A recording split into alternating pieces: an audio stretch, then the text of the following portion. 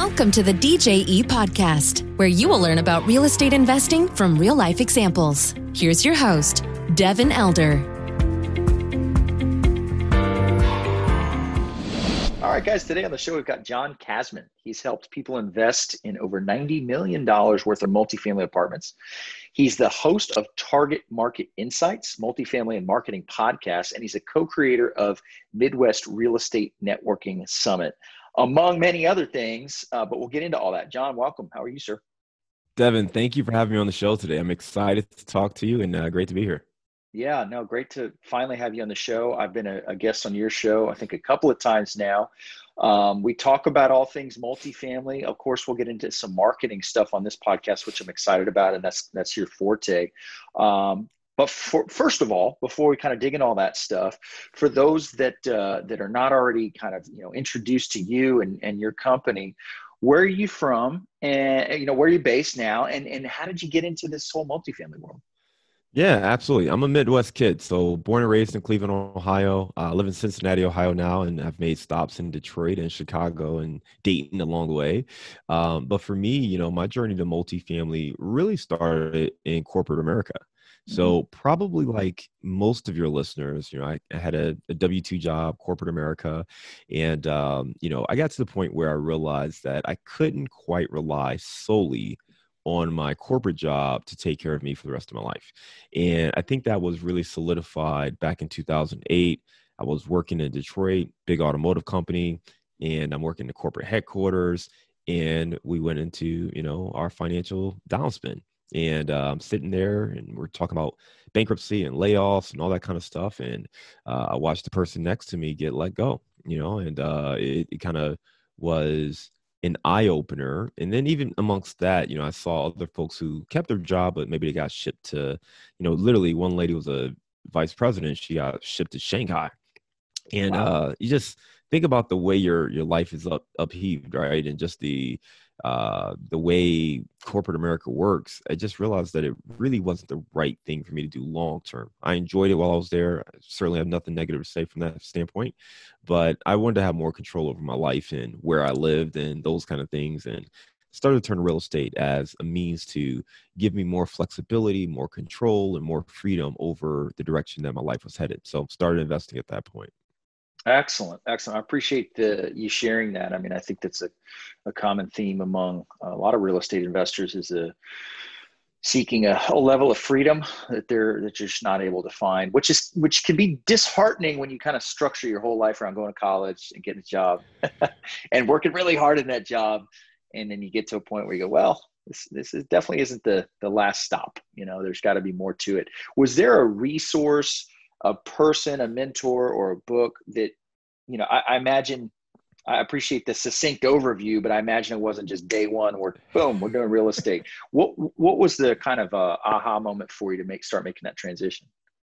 Yeah, absolutely. Of course, there were a lot of aha moments, right? I think the Mm-hmm. first one was back in college. I read Rich Dad, Poor Dad, like many people, and it really helped to crystallize the way money worked, right? And not just the dream that many of us were taught about going to college and getting a good job and working a job until you retire. And that's exactly what my father wanted me to do, right? My dad was straight blue collar. He worked 2 jobs in his entire life. And he would have worked one job if he wasn't essentially forced to get that second job, But he believed you get a good job, you stay there, you work there until they kick you out. That was his whole philosophy. So when I got to GM, he was like, what? Like, dude, you're never going to leave. Like, are you crazy? You stay here for life. And I was like, I feel like there's other things I want to do in my life. So we had a quick back and forth over that. But I think that book opened up my eyes.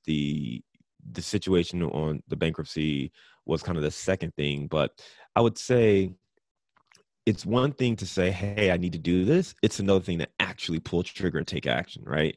Right. And many people listening, they're listening because they're interested in investing. They just haven't figured out exactly what to do, or maybe you've invested, but you're trying to scale. So for me, that first property was really difficult to get because I was living in Detroit at the time, and this is 2010, 2011. And, everything you're reading is still, chaos and panic. So everybody who I knew that owned real estate in Detroit was trying to sell it. and selling Sure. it for pennies on a dollar. So it just didn't seem like the right time to be investing. I ended up moving to Chicago and really made it easy on myself because we just decided to house hack, buy a 2-unit building, live in one unit, rent out the other. So after I got acclimated to the city a little bit, I went and found a 2-unit building to live in, and that kind of got the ball rolling. So I didn't have to go in and just say, hey, let's invest. I was able to kind of do it the easy way, in my opinion, which is buying that house hack. And that's something I implore anyone to look into if you can, because it's a great way to get your feet wet, get into the game, let someone else pay your mortgage and build up equity, and then figure out, do you enjoy this? Because you may realize, you know what, not for me. I don't want to talk to residents ever. I don't want to deal with any maintenance requests, like just not what your cup of tea is. And that's fine. There are a lot of other ways to invest in real estate without becoming a landlord. But for me, it was a really great way to get started, just to learn a little bit more about the process and understanding, everything when it comes to screening tenants, collecting rent, lease agreements, all that stuff. And then from there, you were able to scale and grow and build a bigger portfolio. Yeah, I love it. I mean, for anybody listening that's starting kind of from scratch with real estate investing, house hacking is an awesome way to do it. Were you able to, and that's one real estate strategy I have not employed, but I've heard so many people do well with it, especially in conjunction with a VA loan. I mean, I've seen that work for a lot of folks where you're getting 100% loan from the VA on, I think, up to a 4-unit. And, I mean, if you've got the ability, if you're listening and you can qualify for a VA loan, go get it. Go start house hacking. Were you able to cover a majority of the mortgage note through that, or all of it, some of it? What was that? What did that look like? Yeah, I mean, when I got into it, I assumed that I needed at least 20% down. So we saved 20% for a down payment. And as we started the process, we actually found out about an FHA loan, which not as good as the VA loan, but with the FHA, you only have to bring 3.5% down. So Right. I was able to finance 96.5% of the property. I was prepared to bring 20% down. So I suddenly Wow. found myself with some excess capital. So we actually reinvested that and did some upgrades to the property and things like that. But through all of it, yeah, the resident covered probably like 70-75% of the mortgage note with the 1 unit there. And then if we were to rent out our unit, we would certainly cash flow and make some money from that standpoint. But yeah, it was just a great thing because, and ultimately, here's the deal. If you're renting today, if you can make more or save more money than what you're paying in rent, you're going to win because Right. you're creating equity. You have the equity pay down on the mortgage. You have, someone else who's covering most of the expenses. You get some tax breaks. There's a lot of other benefits there, not to mention the experience that you're actually going to accumulate. So it is a strategy I like. It's not something that I would do over and over and over just to keep, house hacking. I know some folks who do it. It seems, a bit over the top for me. But it's a great way to get started. Once you get started, then you can understand the power of multifamily, whether you want to stay with small multifamily or you want to scale to larger multifamily deals, getting into commercial space. Yeah, I love it. I love it. I tend to agree from what I've seen. It seems like a great place to start, maybe not a forever investment strategy. How did you fare with your tenant being next door? Did that work out? Was there some crazy drama? Did you get lucky with the tenant? It was perfect. And I'm going to give Oh, you a great tip. Anyone who's seriously considering this, here's a power tip for you. If you are going to house hack, you are then going to rent to your neighbors. And think about it this way. Live in the area that you want to live in anyway. And make sure you think about the residents, the neighbors, the other folks who'd want to live in that area. What's the mindset? What kind of things do they enjoy? What are the amenities they're looking for? What are they seeking?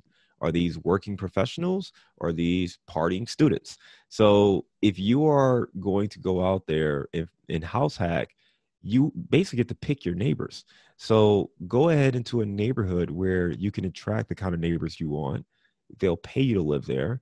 And if you are picking a neighborhood that you'd want to be in, you're ideally going to find like-minded individuals who want to be neighbors, who respect privacy, maybe who respect, quiet times, folks who are like-minded as far as where they're at in their life. So for us, we had great residents every single time we had a turnover, we were able to find either young professional couples or newlyweds or someone who just was, single and starting out professionally, people moving from the suburbs into the city. But all of them were great, highly qualified because we lived in a great neighborhood. So that made the screening process very easy. Now, if you try to do the strategy in rougher areas, yeah, you're gonna run into those challenges where someone's banging on your door and saying, "Hey, this is broke."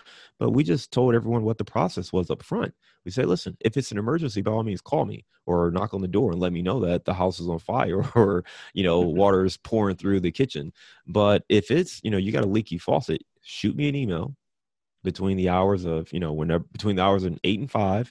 I'll respond and we'll get someone on it. We'll respond within 24 hours. But if it's an emergency, by all means, reach out right away. And everyone respects that. You can text me. It's okay to shoot me a quick text to let me know something. But we created those boundaries immediately and made it really clear upfront during the leasing process of what the expectations were, how to respond to us. And by the way, they all knew we were the owner, but we didn't walk around and say we're the owner. We just say, yeah, we manage the property.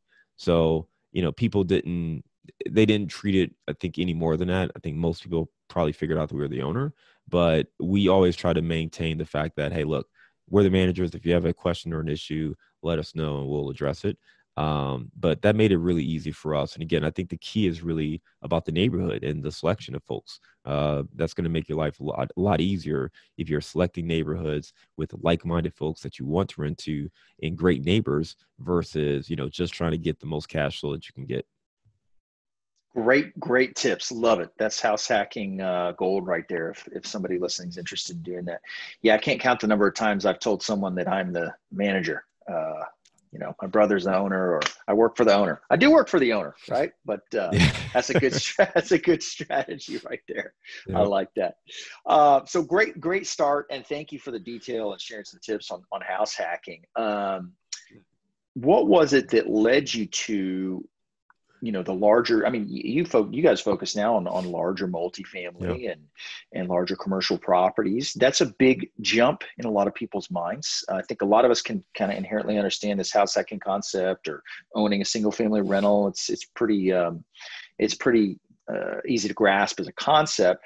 Maybe buying a 150 unit apartment complex, maybe not so much. So was there a period of transition for you there, or did you kind of start jumping immediately into that via, your network, or what did that look like for you? Yeah, I think the biggest piece was we bought a 3-unit building after we bought that duplex. And about, I think 2 years later, we had finally saved up enough money. And by the way, we were using all of our own money for these deals. So we had saved up enough money to buy an 8-unit building. And I really wanted to get a commercial property. I really wanted to hire a professional third-party property management company, so someone else to actually manage the property, and I would be more of the asset manager, because I wanted to build this experience. At this point, I realized that this was a long trek. Me saving money, investing in properties, it was a long trek to get to where we really wanted to be. And I talked to a lot of other more sophisticated investors, more successful investors, and they all told me that in order to really scale, you have to be willing to partner with other people. And up to that point, we hadn't partnered with anybody. We'd done everything by ourselves. So this property for me was really about gaining the experience, the credibility, the knowledge to feel comfortable partnering with other people. So we bought that 8-unit building. And then from there, I immediately turned to say, okay, now this is the last one. We're going to just, strong arm ourselves and figure out we need partners, right? So I started to just put that out in the universe. And there's this thing that, when the student is ready, the teacher will appear. Well, we closed that property in November. The very next month, I met the person who ended up becoming my mentor. And that really opened up the door and the mindset to the possibilities. In no world was I ever thinking about buying larger apartments. In my head, I was like, all right, I got this 8-unit. Now I want to get a 12 or 16 or maybe a 20, right? A 20 unit. Go crazy. And that's I was going to go nuts with it, man. So that was really my line of thinking, right? It was like, all right, let me just continue to scale this and grow at a similar pace. And keep in mind, I'm in Chicago. So that 8-unit was a $600,000 property. It wasn't like, Sure. a $150,000 joint. So, to say that kind of way by myself, I was like, dude, like we gotta get some help here. So in talking to, my mentor and starting to build my network with other folks who are looking to really scale their portfolios and start to attend events and conferences. And I met other folks who are doing really big deals and looking to do really big deals. And what I realized was that the smaller deals were actually really difficult for me to find that made sense for both me and my investor. Now, I could find a deal that I could cash flow and make good money and be satisfied with the returns. But for me to give, a 10, 12, 15% return to another investor and still make money myself, that was really hard to come by to make it worthwhile, right? For us to go out and do those deals. And that's when I started to say, all right, there's got to be a different way to structure these deals or to do these deals. And the larger deals actually penciled a little bit better. So met a guy, he was doing a deal. We decided to end up, and I met him months before, but as we were talking, he ended up getting a deal under contract, and he asked if we were interested in partnering with him on it. So we ended up moving forward, and that kind of opened up the door to some of the larger deals that we've been working on since then. I love it. I love it. Thank you. That's the perfect kind of overview for I guess what I'd hoped. I mean, it's amazing to hear that you got all the way up to buying what's a relatively expensive 8-unit, right? I mean, it kind of all things considered that, you're talking over $500,000. That's start getting serious investment level here. And you got all the way to that point without even, starting to look at branching out, partnering, et cetera. And then once you start to explore that, it can go pretty quickly. And it can scale up pretty quickly once you kind of learn to cooperate at a high level. That's kind of what I look at it as, just high level cooperation lets us all take down these big projects. At what point in that journey did you, you started Target Market Insights a while back now. How many episodes are you guys in on your podcast now, John? We just released episode 224. Fantastic. Congratulations. And that's a bi-weekly show, or are you guys doing that weekly? Bi-weekly now. So we were weekly for the first, I want to say 2 years. And around this time last year, we decided to go to twice a week. Outstanding. And I like that you guys have a marketing focus.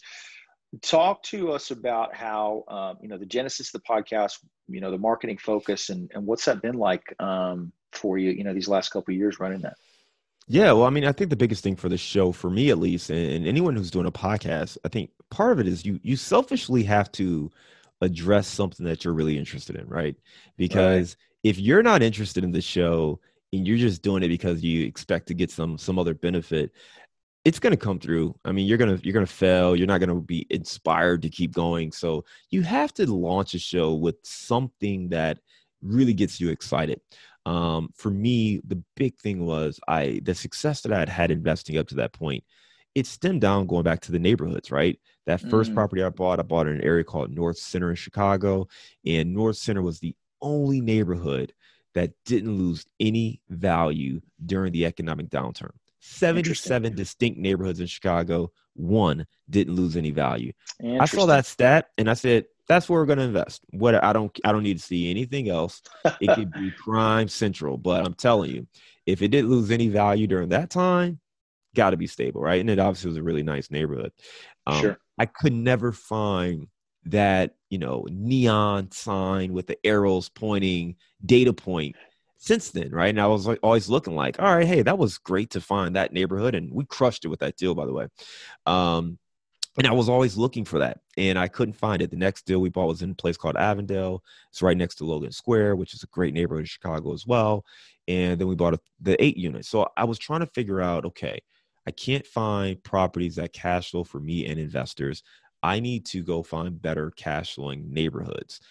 But I was really concerned that I was going to, go down to a place where maybe I messed something up or I missed something it's not going to appreciate. So I was really trying to figure out how to find the best places to invest. So I launched Target Market Insights really to focus on the market research, the data points, what all the other successful investors were doing to figure out where to invest, especially those who are investing out of market. So if you go back to like the first, 20, 30, 40 episodes, all of them, I'm grilling the guests on, market data, like the macro market, the sub market, what part of the city is seeing growth, like streets. I'm asking like, what are the cutoffs? I want to see on a map, even markets I don't care about. I want them to detail to a T what, where the markets are, where the sub markets are. Because for me, what I was trying to do is figure out, how do I learn how to find the best place to invest no matter what city it is? If you were to throw me in any city, you said, hey, John, go to Phoenix and find me the best submarket. I wanted to figure out how I could find the best submarket in Phoenix in a relatively quick time frame. So that's really what the show started off as. Now, my background's in marketing. I mentioned that I was working in corporate America, but I actually worked in advertising, marketing, did a lot of, advertising campaigns, influencer initiatives, events, all sorts of stuff, really cool things. And with that, market research is really just one component to marketing. And branding's important. Promotion and building awareness is really important. Building a brand and starting to connect with other people. So all these different things started to come into play, not to mention digital marketing and creating a website and email marketing. And I realized that, man, this website or this podcast, we've done a great job of helping people find the best places to invest, but I actually need help myself. Even though I've got 15 years of marketing experience, there are people who have been doing email marketing, for instance, for decades, and that's all they've ever done, or someone who's done social media or just Instagram for decades, and that's all they've done. So I wanted the ability to bring those people on my show, one, to learn myself, what are the best Instagram people doing? What are the best LinkedIn people doing? What are the best email marketers doing? So I can incorporate it into my own business, but then also share that market knowledge with our audience. Because as you know, when you get into multifamily investing, particularly in the syndication space, it really is a business, and any business needs strong marketing to be successful. So the show really more from being just about market research to really being more about multifamily investing, plus the marketing tips and tricks you need to be successful. I love it. I love it. Thanks for the overview. And I really resonate with your comment about making sure that it's something you're interested in, because you're 240 shows in now. That's quite a bit of commitment on your part over time, and you have to be engaged in it, right? And it's not going to be hey, we're 6 episodes in and money's just raining down from heaven. This is like a multi-year long-term play. Have you been able to, through that kind of pivot, stay interested in it, along the way? Or has that been, it sounds like you've been able to create value for others through it and also stay fascinated and motivated yourself, right? Yeah, absolutely. I think part of it for me in particular was we started off in a bit more of a niche space, right? Because when I launched the show, I really struggled with the idea of launching a podcast. And maybe someone listening, they're trying to build their brand, right? And that stuff sounds cool. Maybe it sounds cliche, but I think the reality is that if people don't know who you are, they're not going to work with you. So you have to figure out ways to build a brand. And as I was thinking about building a podcast, this is back in 2017, by the way, when I was thinking about launching a podcast, I didn't think the world needed another real estate podcast. And I was dead set on it. And I remember being at a conference and I'm sitting in the back and we're actually at dinner and I'm talking to 3 other guys who have podcasts. And I just flat out said, I don't see why anyone else would launch a real estate podcast. I don't think there's plenty. If you want to learn about real estate, there's enough real estate podcasts to go out and learn what you want to learn. And the feedback I got really changed my perspective. And the insight was, you don't launch a podcast just to build this massive audience or brand. You build it so you can influence the people in your circle first and foremost. You build that credibility, that influence with the people in your circle, then you can expand that to other people, right? And if you are creating value, if you're serving people, then you will have something that can grow. And that really helped me understand that it was important for the world to hear my voice, right? Because there are plenty of voices out there, but there's no one who's going to say it just like you or do it just like you. Just like there's plenty of shows on TV, right? There's plenty of magazines and blog posts and all these other things, but to find your tribe, to find the people who are looking for the information you're doing, that's something that you can always do, and you can always own that. And as I did that, I wanted to come out with something that could really be unique and stand out. And for me, the thing I struggled with was finding that the best place to invest. And I felt like a lot of other investors may be struggling with that as well. So I launched with that. The one downside was it was a niche, right?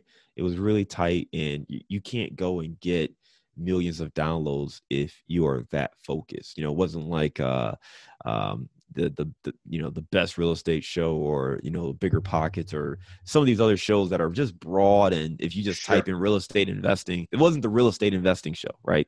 So that would have been a better thing to launch, by the way, but because it was broad enough where people are searching that and they could find me. But because of that, I felt like, hey, we need to expand this just a little bit so that there's more value to the show and it has longevity. Because also I felt like I got the answer to my question about 30 or 40 episodes in, how to find the best place to invest. I felt like I got that answer. Right. So it's like, do I want to do another 150 episodes where I'm asking these guys the same question, I'm getting the same answers back, or do I find a way to, expand this thing and make it more robust? Yeah, that's a great point. And to be able to pivot like that, still keep it marketing focused, still have it make sense, but you got to continually find interest in it as the host. And I think people can pick up on that, right? Your listeners understand whether you're engaged or not.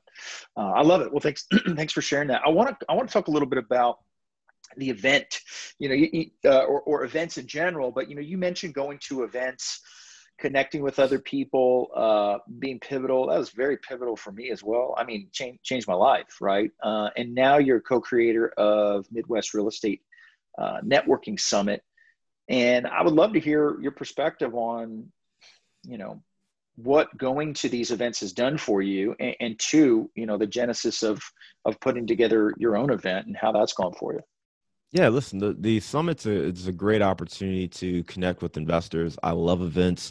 I used to do events as a marketer, and I would watch the experience that people have at events. And by the way, when we say events, I mean, that could be everything from a conference to, a concert experience or a meetup. I mean, there are a lot of things that could be entailed. And when I began my marketing career, I worked for an agency, and they had this, they did event marketing, and they had these three symbols, and it was a kind of a smiley face with just like the straight line across it. I don't know, you Yeah. call that. And then Right. it basically went from being unaware to being entertained to being enthusiastic. And the point is that you can change people's perspective through an experience. So a lot of what I did in the marketing world was always about changing someone's brand connection through an experience.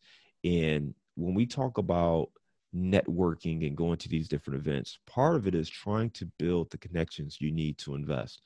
For a lot of people, you may not have the investor database today to do some of these larger deals. You may not have the operators that to invest passively. You may not understand certain aspects of how a deal works, or various things like that, or maybe you need a partner or someone to help you.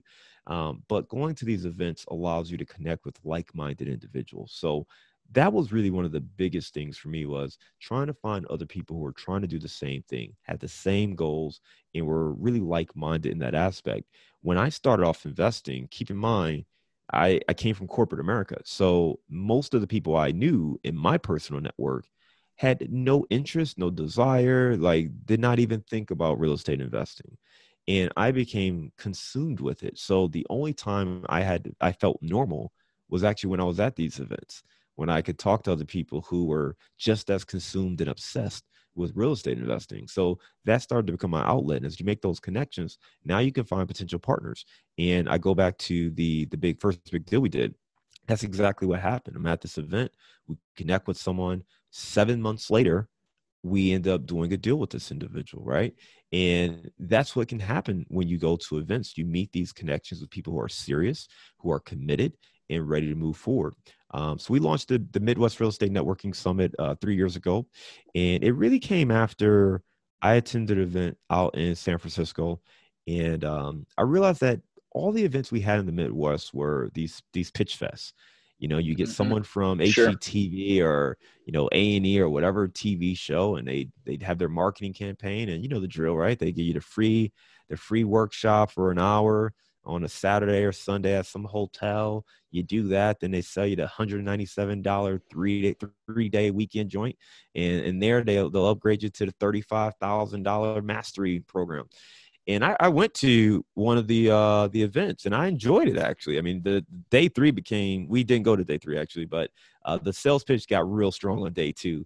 But what I will tell you is, it really sparked this notion that, man, if there was an opportunity to go to events where there wasn't a sales pressure and you could really just learn, and it was about education and connecting and building a network to thrive, that could be very powerful. And we did not have that in the Midwest. So we decided to create it. So that's what the event is. It's all about networking. So it's the Midwest Real Estate Networking Summit.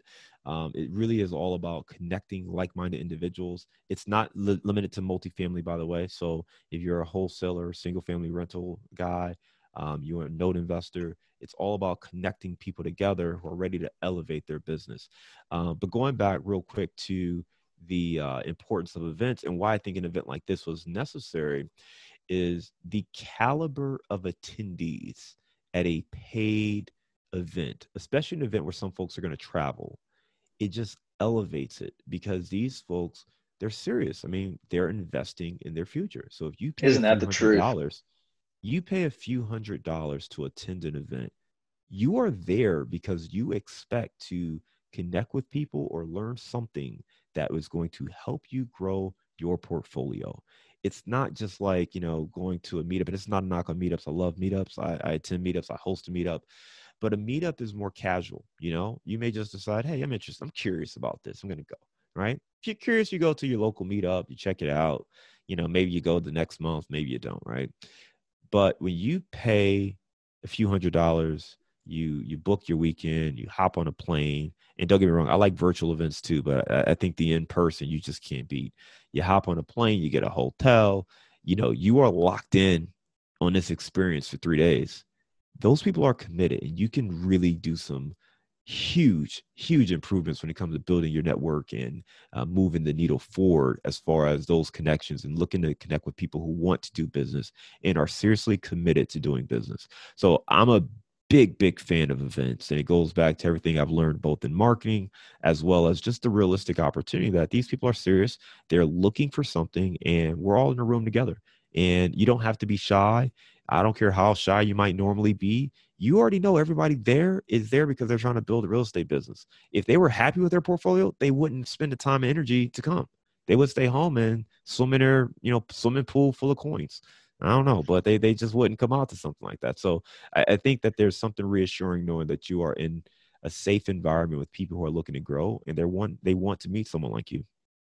Yeah, I love it. That's a great overview. And for those of you listening that have, want to grow your investing career and have not been to an event like this, you think about, an airfare, hotel, and $300 to attend a conference, right? It's like, that doesn't sound like a huge barrier to entry, but it really is, to clear the schedule and to leave the family for a weekend and all that.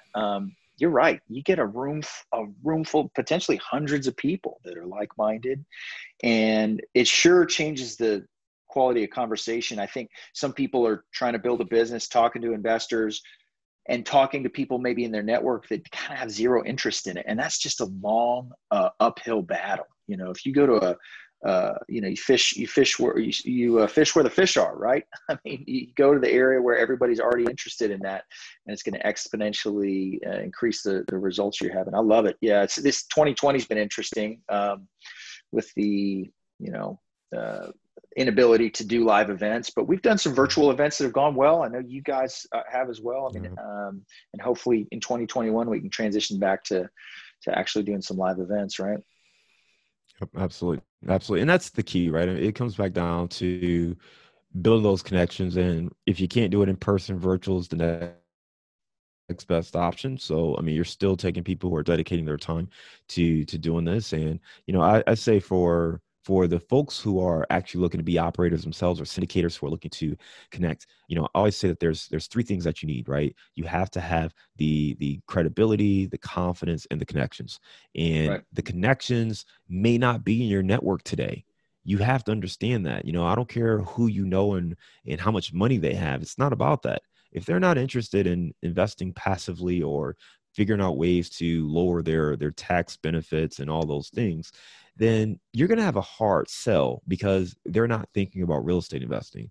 On the flip side, there are tons of people who are interested in this, who are expressing interest. That's why they're listening to podcasts. That's why they're going to webinars. That's why they're attending these events, because they are interested in, how do I get some passive income? How do I lower my tax liability?